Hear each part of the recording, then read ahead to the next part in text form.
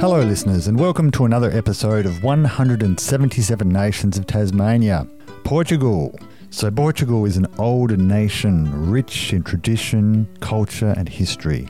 It's a nation of explorers and travellers such as Magellan and Vasco da Gama. My guest for this episode is Sergio, who grew up in a small village in the mountains of Portugal and describes himself as adventurous. And it was partly this adventurous spirit that brought him to Burnie on the northwest coast of Tasmania, where he now works as a child psychologist.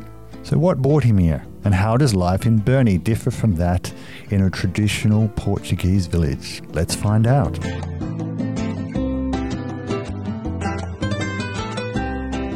Well, I came to Australia first thing 13 years ago, and I lived in Sydney, and then I moved a few years later. I moved to Far North Queensland, and then I moved here. So I came to Australia first to study, and that was my main reason. So I never thought I would stay that long. Mm-hmm. Yeah, over the years I finished my studies, and then I wanted to be a permanent resident, so I have to work towards that goal, and then I gained citizenship. And then I started working as a psychologist, and I was coming to Tasmania. It was just a matter of wanting to do something different. And we thought, because we came here for holidays, and we rented a van. It was kind of a bit of adventure, but it was very, very nice. And we saw, wow, this is so beautiful. We should come and live in Tasmania. So, and months later, we were here. It was as simple as that. I applied for a job, I got the job, and I was right. Here. Yeah, I didn't have a clue about. Honestly, when I came here for holidays, I didn't come this way. Actually, we didn't come to Northwest, so it was a little bit a new experience coming to this without knowing what was going to be like. But yeah, I say, why not? Let's give it a go. Tell me about where did you grow up? Actually, I grew up in Portugal, and I really feel I should say where Portugal is, because many people don't know. So Portugal is this very, very little country, really close to Spain, in a corner there with Spain. So that's where I grew up, in the mountains in the north interior first, and then I moved to Porto, which is the second biggest city in Portugal. Yeah, that's where I did all my studies. And okay, so as a child, you lived more in the inland area. Yes, a bit more remote. Okay, like in between the mountains was, and only then I moved to a bigger city. Yeah. So what was the environment like for you growing up there as a child? Portugal is a very traditional, very conservative country, and you can see them more in those little villages in the mountains more than you can see in the big cities. So yeah, growing up was I was raised by my grandparents there, doing all the little farming things. So Portugal is not we don't see a lot of people doing big farming business sort of thing. Is more than domestic, more for to be used at home. Yeah. So my grandparents sort of that job they had basically just working in that gardens and little farm, and that's what I grew up with, along the cows and the pigs and the chooks and all of that. So that's a very, very remote but beautiful.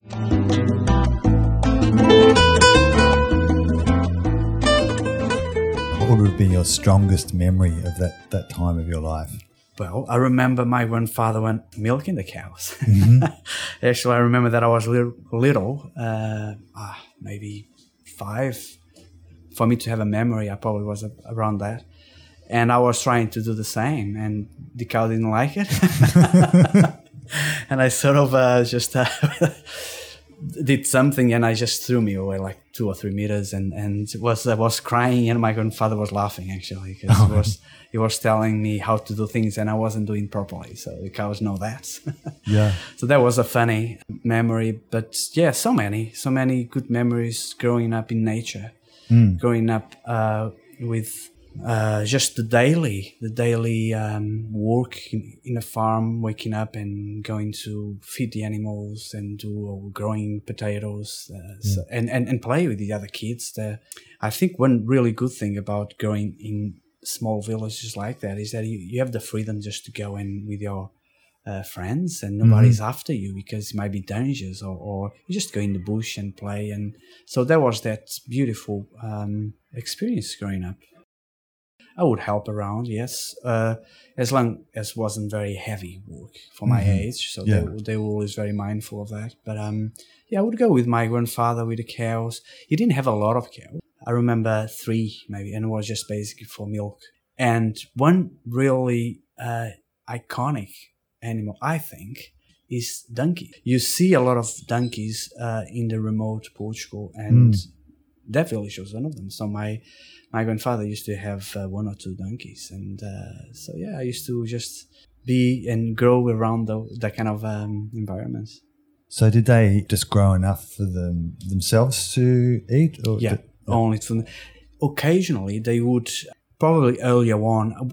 I don't think it was in my time yet, but earlier on they would probably exchange or sell for a bit of money. And my grandfather used to sell cows sometimes. Okay. So you would grow a cow and sell for money, but not a big business, not for that purpose to sell. It was more for consumption at home. So more sort of just self-sufficiency. Yes. That kind of thing. And so what kind of things did they grow apart from potatoes? Yeah, just the veggies. Yeah. I mean, I would say just that veggie kind of thing, because they wouldn't do big things like corn or nothing like that, where they would need a lot of machinery. You wouldn't see a lot of machinery. It would be very, manual, very old-fashioned, if you want. Like my grandfather never had a tractor, for instance. There were others who would have, but would be always by hand if you had to do the work. So it would be carrots, would be potatoes, would be lettuce, these kind of things. My grandfather used to grow hay as well because of the animals, to feed the animals. So that was a big one too. And there would be a big party day, for instance, when there was a need to harvest the hay. He would invite the whole community. Okay. And that's how the community would help each other, is if my grandfather would need that. So the whole community would come the whole day and harvest and do the whole thing. And then my father would go and help the others too. So there was that sense of community and helping each other. Yeah. And I remember that too, being there in very little and being with the whole community working in the field.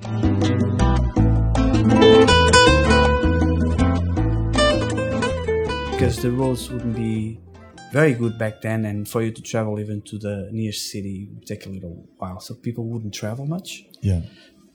My grandparents very rarely left the village, actually. Right. So because that's how they lived back then, and it's a small country, but still they didn't travel much. And I guess if you're growing your own vegetables and providing your own food, you don't really have such a reason to go anywhere. No, and it's also a matter of the way it's different these days, of course. But again, Portugal is a very conservative country, and is a very old country still. Yeah. There is a big development in the last few years, but up until let's say 20, 30 years ago, many people wouldn't even have cars to travel, and would be people would stay more locally. They wouldn't go to many places. It's different now, but there's still a lot of old people who still do that, and they never travel to the nearest city, for instance. They just stay there. So, I mean, do many people still live like that? The old people do, and that's what we are experiencing now in Portugal. Is a lot of people live in the cities and less in those little villages, like in those mountains, because there are no jobs, as you can imagine, for the younger people. And the old people still do that, to cultivate that little fields that just for domestic use. But that's all you can do really in those small villages. That is no other kind of job. And it's getting, as the old people die, is getting more deserted. You say deserted. Yeah.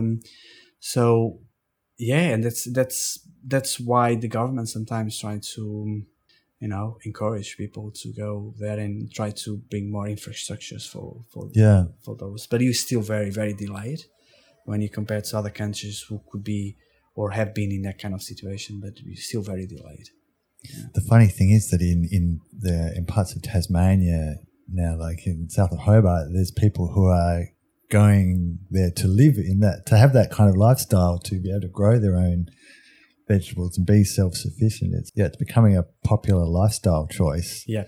And, actually, because of COVID, there was a big search for that kind of places during that time. I remember when I was calling my family and they were telling me about what was happening in the country. And they say, yeah, I think that people are living, as we saw here, I think, live in the cities and go. But as soon as things got better, because there was no jobs, that people realized it's not viable to stay there without having jobs. And of course, they can say that. But and another thing is, young people who have financial conditions, they can now choose to go there and have a country home where they can buy one of those really old. Because in Push, you have really old stone houses, really very, very, very old, very beautiful. We, of course, need a bit of work.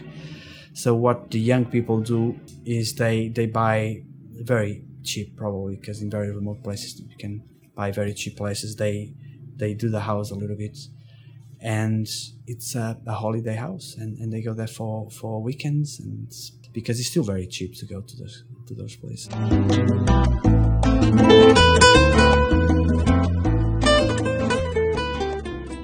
Pushu is a very Catholic country. He's mostly Catholic. So I grew up in the Catholic environment. So there was a boarding school in that village. Okay, it's still there, but there are not many children these days there. But this boarding school was a Catholic boarding school, and still is, run by nuns. Back then, the priest there was the one managing, but not anymore. Now it's the nuns who run the place, and they have a nursery home as well for the elderly. They have a kindergarten, but again, that is not a lot of. There are not a lot of children in that place, but they still run. So that's where I did my studies. That's where I did my primary school with the nuns. So I wouldn't stay there, of course, because it was just in a village, and it was just for girls. So it wasn't for boys. Right. So boys in the village would have to go attend the school and then go back home, of course. Okay. Just during the day, whereas some of the girls who didn't live in the village would stay and sleep there. I did my primary there, and then I went to another one for the seminary, and believe it or not, I was studying to be a priest. Yeah, right. Again, actually, I can see that. I can see you. Yeah, you look good in a cassock. So I did that. So I lived in that little village until I was 12, and then I went to the seminary, and I stayed there for a few years. Yeah, and it's funny because I never went back to that village to live. So my father still lives there, and I went there for visiting, of course, to weekends. But I never lived, because then I lived in the seminary, which was in another city, and then after that I went high school to another city, and then Porto. That's when I did my uni.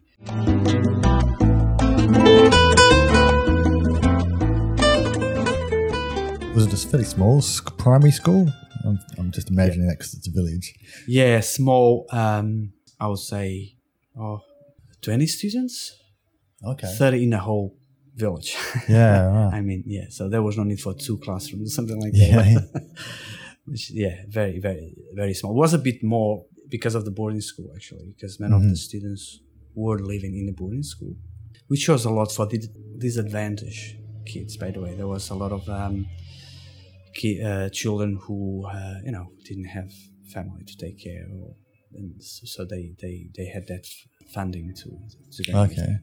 And so was there a big focus on religion, or was it more general education? Actually, the teacher was not a nun, and would come from the big city every day to all right. Yeah.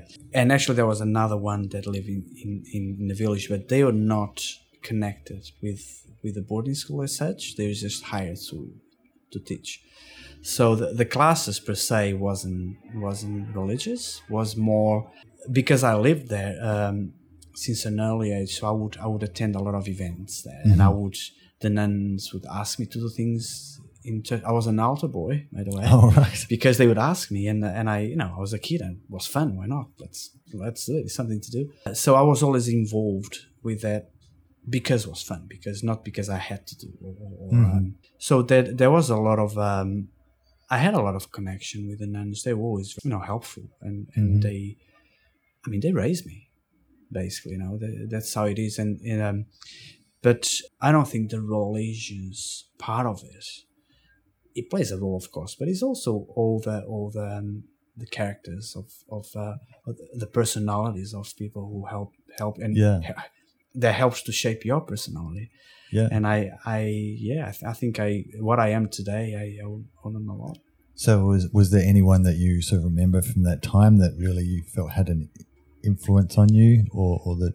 Oh, some of the nuns are still alive.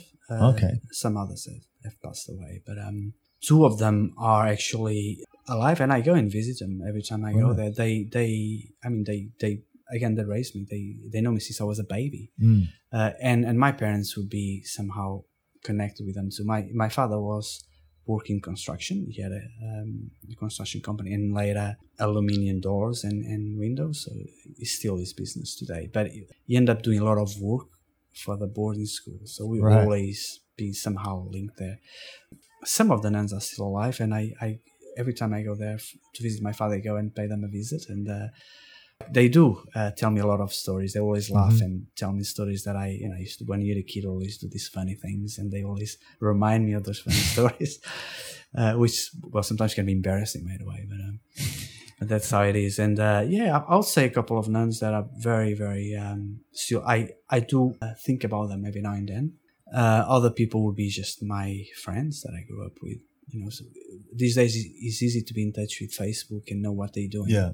But the village has since become smaller in population. I mean, smaller and smaller. And I remember when I was growing up, there was such so much happening because there was more people. There was always people on the streets here and there. These days you can barely see someone there. Yeah. You go on the streets, you barely see someone. And the last time I went there, late last year, it was funny because I was just walking in those streets, beautiful streets, and having a lot of memories and having my time, a lot of introspection, going through those streets. And I bumped into this old man, and the old man started to talk to me, and I didn't recognize him. And he starts talking about this, and I have to tell him what I'm surgeon, and say, and he made, I didn't recognize it, and I didn't recognize him either because he was younger back then, and I was this old, man. And it's a worry. We talk a lot in Portugal about how these little villages tend to disappear over time because when these old people die, and then if there is no infrastructure, young people won't go there and tend to disappear.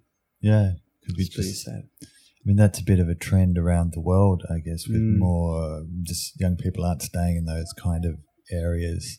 Yeah. It's hard to keep that, they gravitate towards the cities, and those small country towns and villages, they just become ghost towns. Yes. Maybe that's just life, but it's also a bit sad. It is sad. Because it's not just the people, it's the whole lifestyle that you've been describing to me. Yeah. I actually know a little village not far from where I grew up, and it's a village with no one, actually. It's happening already. So it's really a ghost village because you just walk on the street and you see ruins, and because nobody takes care of the houses anymore. So it's happening in some of the remote places in Portugal.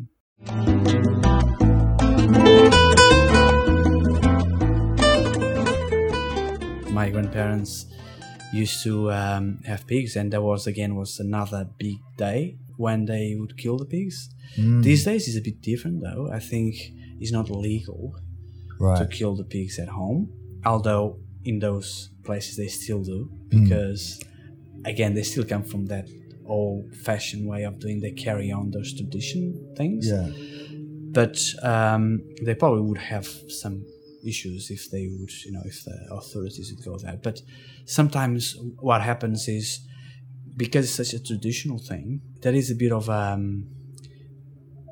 like they close a bit their eyes about that in some places. They wouldn't close their eyes in a big city, for instance, but in those little villages, they say it's just a tradition thing. So they let it do this sometimes. So I grew up doing that, and the family would come for a whole day, and would be a big family day just to kill the pig and do the whole thing, prepare the pig, prepare all the meats, and it would be a whole day thing. So it was like a family party day. And is that done at a certain time of year? Yes. I can't remember, but it would be more on the cold season. So I would guess maybe winter or autumn, something like that. Because I remember the cold. Yeah, and they would do all the whole thing. So the women would go and wash the intestines. I don't know what the specific names of it, and then it would be used to do the chorizo, the sausages and all that, and the men will be cutting the meat, and there was some alcohol was around those days. Yeah, and there was some domestic wine too. So both my grandparents would have vineyards and have their own wine. Yeah, they would do every year. Yeah, and again, it would be another big day. Invited the community to go in and pick the grapes and do the whole thing. And I remember still, I don't know if you know those real rock, I don't know the name where they put all the grapes and then you just walk on it singing. That's the thing that Portugal is sort of famous for. Right? Yes, the treading on the grapes. Yes, that's it. And the men would just be there and singing, and it was such a big and beautiful party. And that's how they would prepare all the grapes and to do the wine. So I still remember vividly those memories.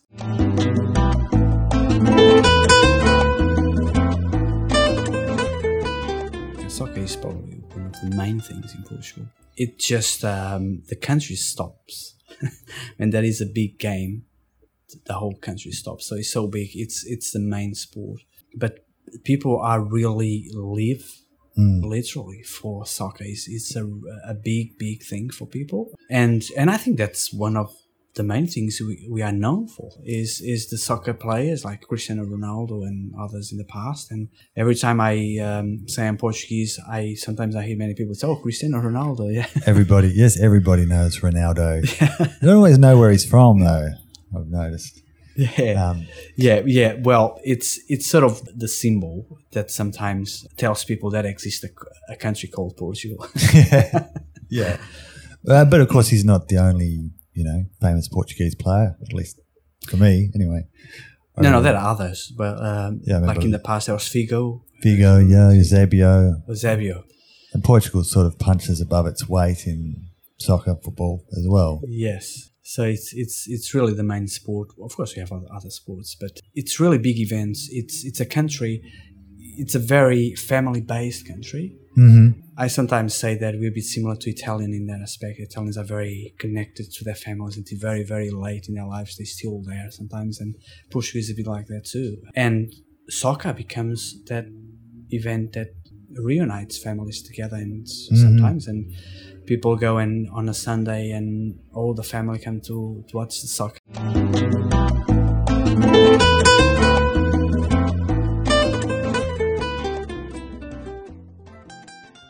It's not very common to find a lot of Portuguese like me that goes away to the other part of the country of the planet. So they're very, very linked to their families, and so they have in the small villages, such as the ones I grew up in. Is even more the case that they would even live in the same house, or if not in the same house, would be just next door, just the one next, and the families would have that set of houses there, and the next family would be the other set of houses. So was a bit like that. But in Australia, it's completely different. It is different, yes. I think people leave home early in life too here. Yeah, I think in Portugal sometimes children just stay in their parents until they're 30, right, or even more, and even when they are just already working, and sometimes even have their relationships already, and they're still at home living with their parents.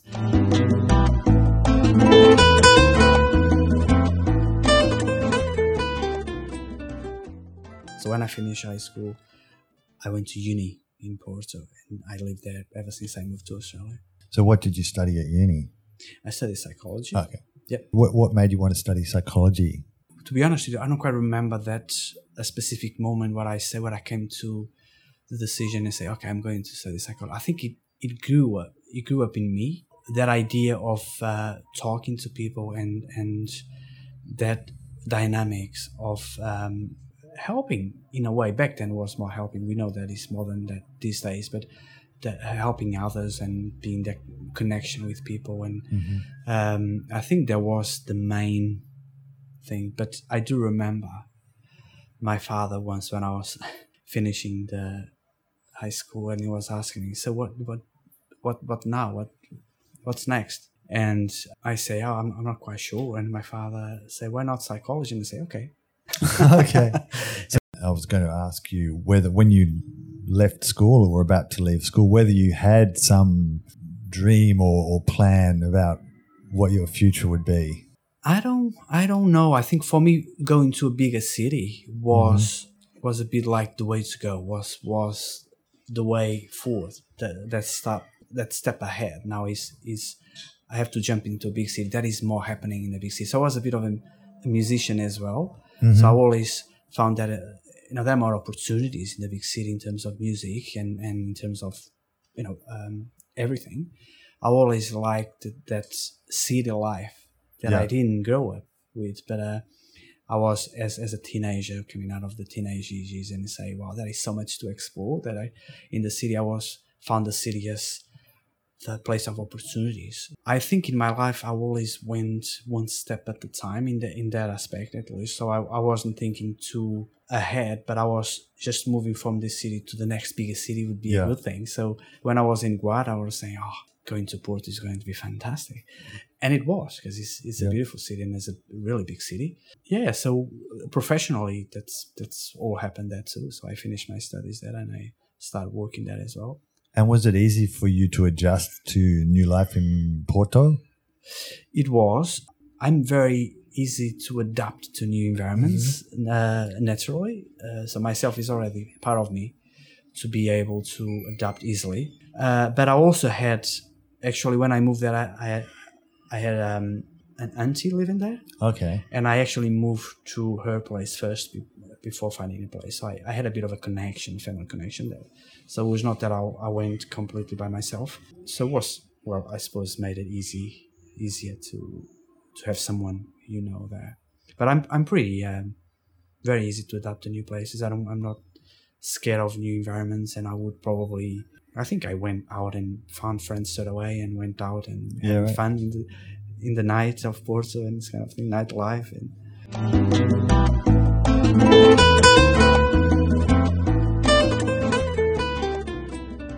I was working as a music teacher and a psychologist. Okay. A bit of a blended sort of work in the disability sector, and it was wonderful job. Wonderful. I really enjoy it. But I got to a point in my professional life where I know I got that sense of being stuck, and I would have many, many options anyway if I would unstuck myself from that in Portugal. And of course, I could go and study there and doing a master's there and blah, blah, blah. But I also had that other aspect of I want to study more, but I want to study in a different, how I explain, in a different science sort of, or in a country where I could learn something different. So let's say that way. Like psychology, probably is important to say that psychology is a very, very new science in Portugal. It's not in the world. It's a bit new compared to other sciences, but a new profession. So me growing up, and you wouldn't find a lot of psychologists when I was growing up, and even in the big cities, we see, of course, these days is different. I felt that going out, I would develop more, I would learn more, I would get more experience in the field of psychology. So studying overseas would bring so much benefit in that aspect. But of course, I also had the other side of things, which I wanted to explore. I wanted to see a different part of the world. I wanted to talk to other people. I want to see what was happening. And I always had that thing too. Okay. I remember being in Sydney, and I always try to stay with other people in Sydney other than Portuguese. I always try to if I was to rent a place to stay, to see who was there, because I wanted to know other people, but I also wanted to develop my English as well. Was it Australia that attracted to you, or was there just a particular course that was in Australia? Yep. The first idea I had, I think it's a very common thing, is United States. And of course, I'm so happy I didn't. Because when you're young, you have that thing about America and all those things. And people are telling me, maybe America is not the best place to go. And then I thought about Canada. So Australia was not my first choice, but I'm so glad I came here anyway. But and I was applying for unis. And Australia was the first one that I got, the letter saying, yes, you admitted to university. And that was was second on my list, because United States wasn't on my list anymore back at that time. So Canada was first, Australia was second. I was very happy to come here. That's how it happened. So I wasn't interested in going to other countries as such. I had an interest in Canada and Australia for some reason. Australia has a lot of advertisement and as an extremely beautiful country, and that is the case. It is wonderful. So we always had that dream about coming to places like Australia and Canada. And so what were some of your first impressions of Australia when you first came to study? Well, I didn't get to know a lot about Australia as such, because I was living in Sydney. Although I didn't want it to be with Portuguese, I ended up with a lot of international students anyway. Yeah. So it's not that I had that feel of Australia straight away. So I was in Sydney and I had to study and work, so I was really busy. So I didn't get a chance to travel much during that time. It was a very busy time. But the very first experience, or what I think was true experience with Australians, was in Rockhampton, because then I went to study in uni in Rockhampton, doing my postgrad in university there. And in Rockhampton, you do meet a lot of Australians, so that's where I get that feel about even a lot of Aboriginal people that I had so beautiful memories with. And I didn't know much about the Aboriginal culture back then, and I still have to learn a lot about it. But like back then, being just a new international person in Australia, living in Sydney you don't get that feel of the country. And I always had that idea, and I'm very strong with this idea, that when you go to a new country, you should learn the ways of that country. Although it's good to be, of course, connected with your culture, and I think it's a beautiful thing to never break completely with your culture, your roots. But I think if I wanted to come to Australia, and that's partly why I say that I can adapt easily, is because I don't mind to adjust to the culture of the place where I go. In this case, it's Australia. So even if that means changing my ways to be more closer to the Australians. That brings us to Tasmania. We haven't talked much about. How long have you been here now, actually? Only 2 years. Only 2 years? Yes. Okay. So is there anything that you've had to adjust to here in Burnie? I came from far north Queensland, off Cairns, Atherton, Tablelands. Okay. And it was a small place too. So Burnie is not a big city. I think it's a decent city. You have what a city needs, basically. So it's not a biggie as any other cities, but it's still a very decent city. And I come from the city environment. So for me, it was actually good to come to a city. In terms of adapting to Burnie, I didn't feel a great deal, because the only thing would be the temperature, but I actually like the cold. I love the cold. My partner doesn't.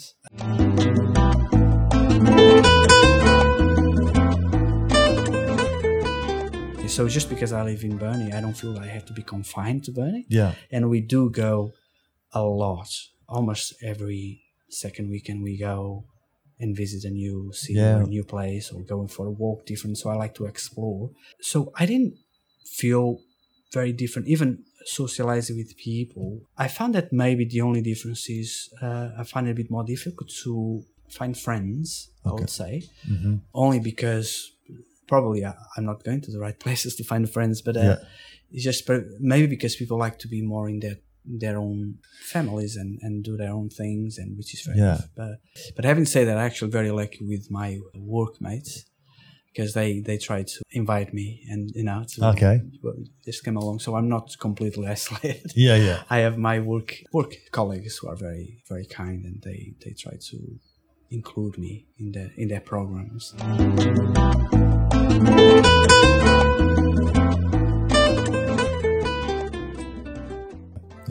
And what would you say would be the aspect of Portuguese culture that you would miss the most? Probably the food. The food is not all food. Some food.